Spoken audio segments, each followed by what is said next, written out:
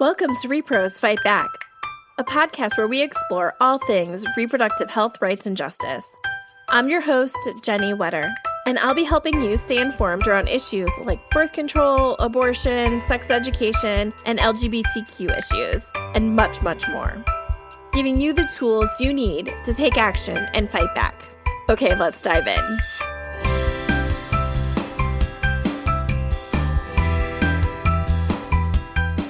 Hi, Repros. It's me, your host, Jenny. My preferred pronouns are she, her, hers. So I'm really excited for today's interview. We get to talk to TJ Tu, who is one of the co-leads on the June Medical Services case with the Center for Reproductive Rights. We had a little bit of some issues with audio connection, so bear with us. You know, again, everybody is recording from home, and so not in ideal conditions, but I think it should still be a good conversation for everybody to hear. Hopefully this is going to go out before the 4th. So, you know, I'm just thinking about a long weekend, and after all of the stress of waiting for this June decision to come down and then to get a great decision.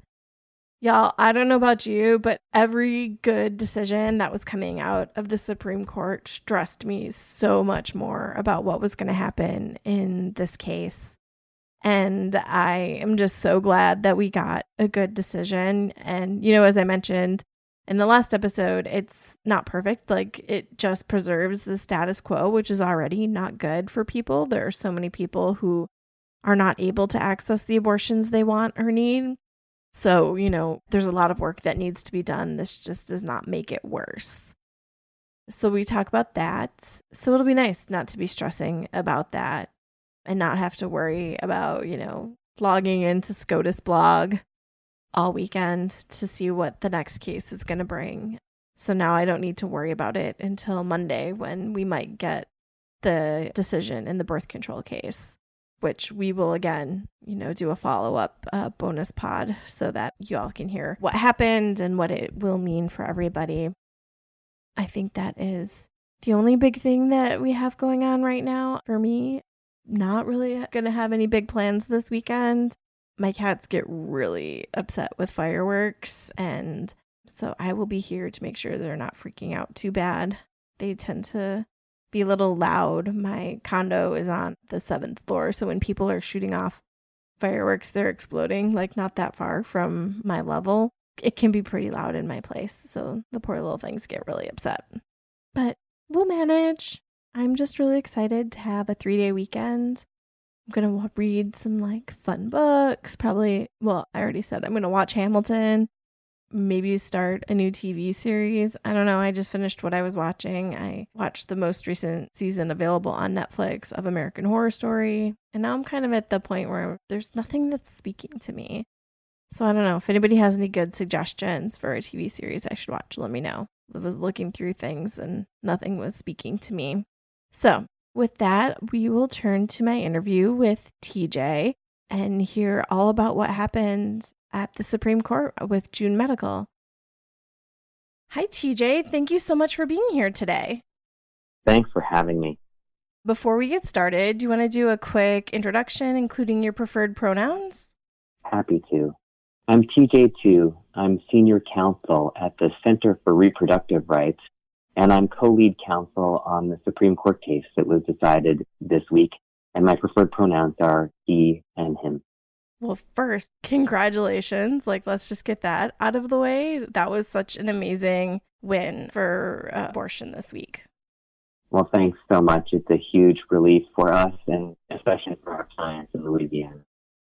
So I guess before we talk about the case and what happened, we should talk a little bit about what the case was about.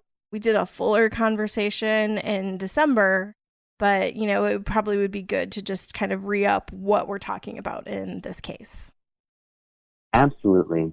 So our case was about a law in Louisiana that was designed to shut down the last remaining abortion clinics in that state in a really deceptive fashion. The law required abortion providers to have admitting privileges at a local hospital. And while that might sound good on paper, the effect of that requirement is really to put qualified abortion providers out of the practice of medicine, because it's just a reality that abortion providers can't get hospital admitting privileges. And it's also true that they don't need them. And so when you force physicians to meet requirements that have no medical purpose and they can't possibly comply with, the consequence is they're forced to stop providing abortions. And the case really was a test of the Supreme Court's commitment to its own abortion precedent. And the reason for that is that the Supreme Court struck down an identical law 4 years ago in another case that the Center for Reproductive Rights brought called Whole Women's Health. The law in that case was out of Texas, but it also required admitting privileges, and the Supreme Court said that law was unconstitutional. And yet in this case, a lower court upheld the same law in Louisiana. So we went to the Supreme Court and said, look, if the law was unconstitutional in Texas 4 years ago, it has to be unconstitutional in Louisiana today.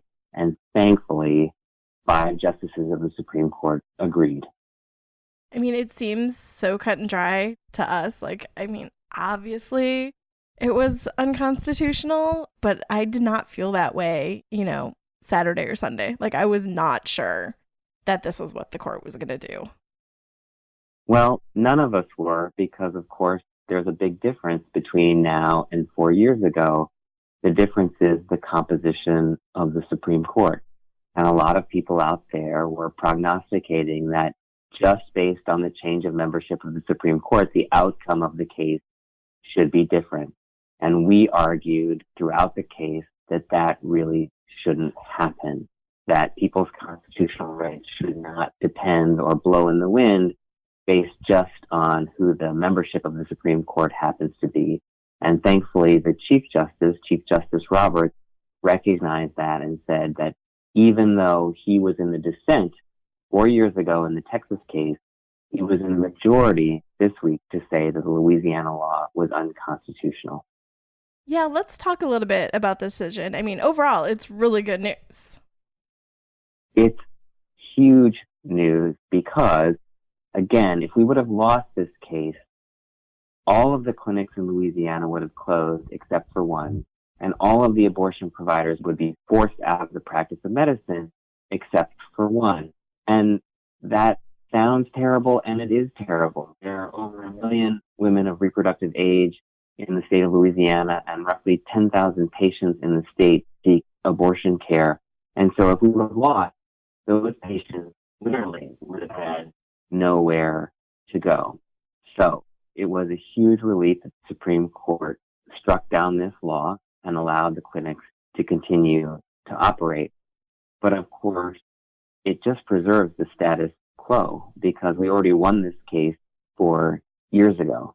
And so the simple fact that we had to fight so hard just to preserve the ground and the access that we preserved and fought for and won years ago tells you something about the state of abortion care and how contentious abortion rights are today. So, that's really important, but the Supreme Court just preserved the status quo, and the status quo was already really not good for a lot of people trying to access abortion care. That's absolutely right. What we've seen is that over the last 10 years, hundreds of abortion restrictions have been passed, and abortion access has been eroding in states across the country.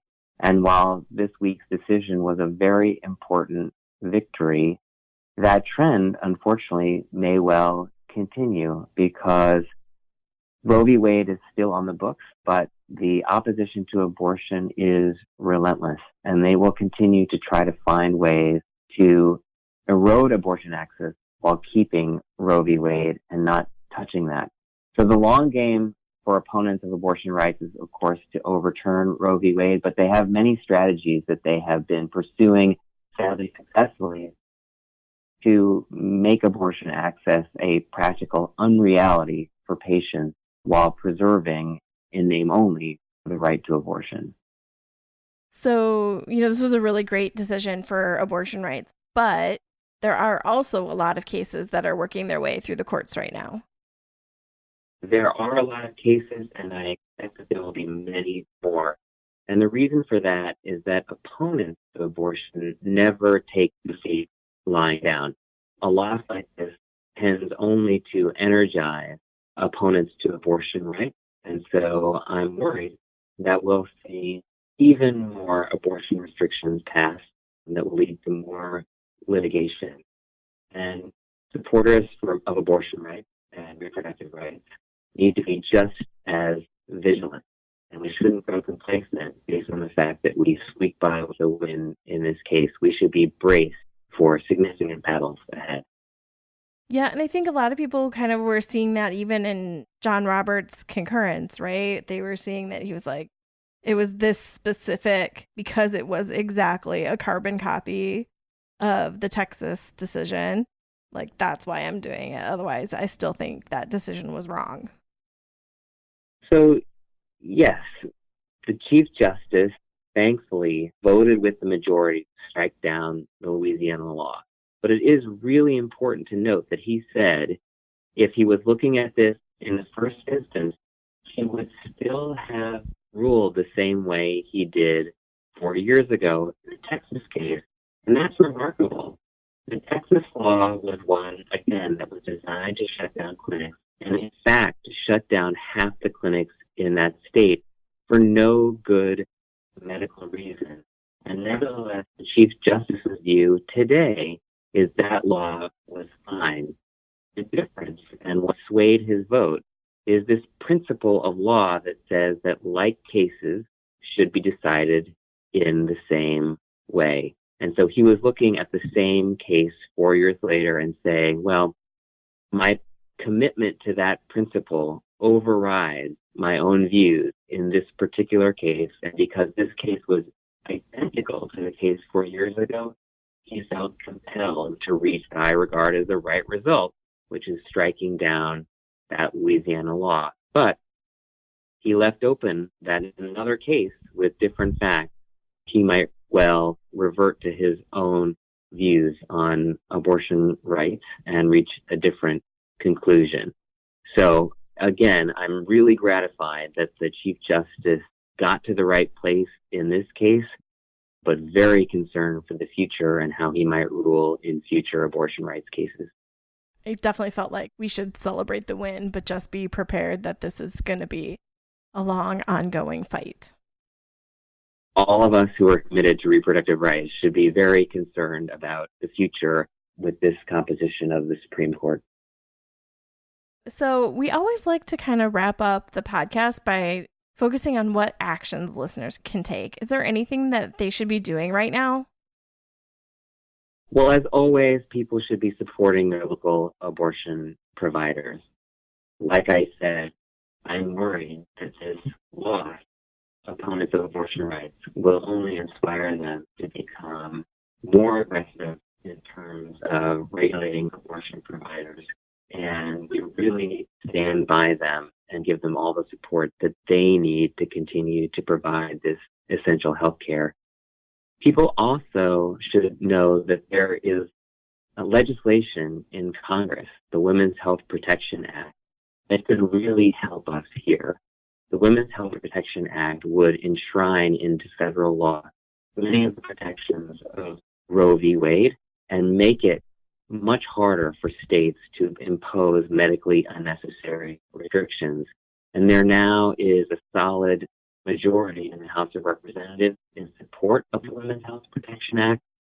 And there's growing support in the Senate, but obviously more work that needs to be done there. So people who are listening should take a look at that law and find out how their legislators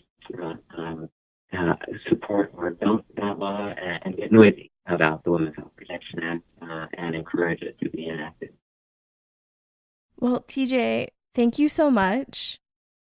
Take this weekend, relax. It's a long weekend. I hope you get a chance to unwind a little bit, take some time to celebrate before we start thinking about the next fight.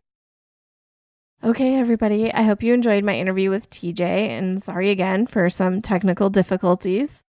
Again, thank you for bearing with me as I'm recording from home. It makes it a little bit more difficult than when I can record in person, can get better audio quality. It's the world we're living in right now, and that will probably be true for a little while. So I hope everybody has a lovely long weekend.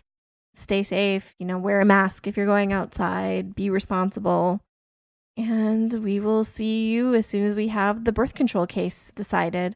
And I will tell you what happened in that. Until then, you can find me online. You can always reach out to us on Facebook and Twitter at Repros Fight Back, on Instagram at ReprosFB. Otherwise, we will see you when the next decision comes down. Thanks. For more information, including show notes from this episode and previous episodes, please visit us at our website at reprosfightback.com. You can also find us on Facebook and Twitter at Repros Fight Back and on Instagram at ReprosFB. If you like our show, please help others find it by sharing it with your friends, and please rate and review us on Apple Podcasts. Thanks for listening.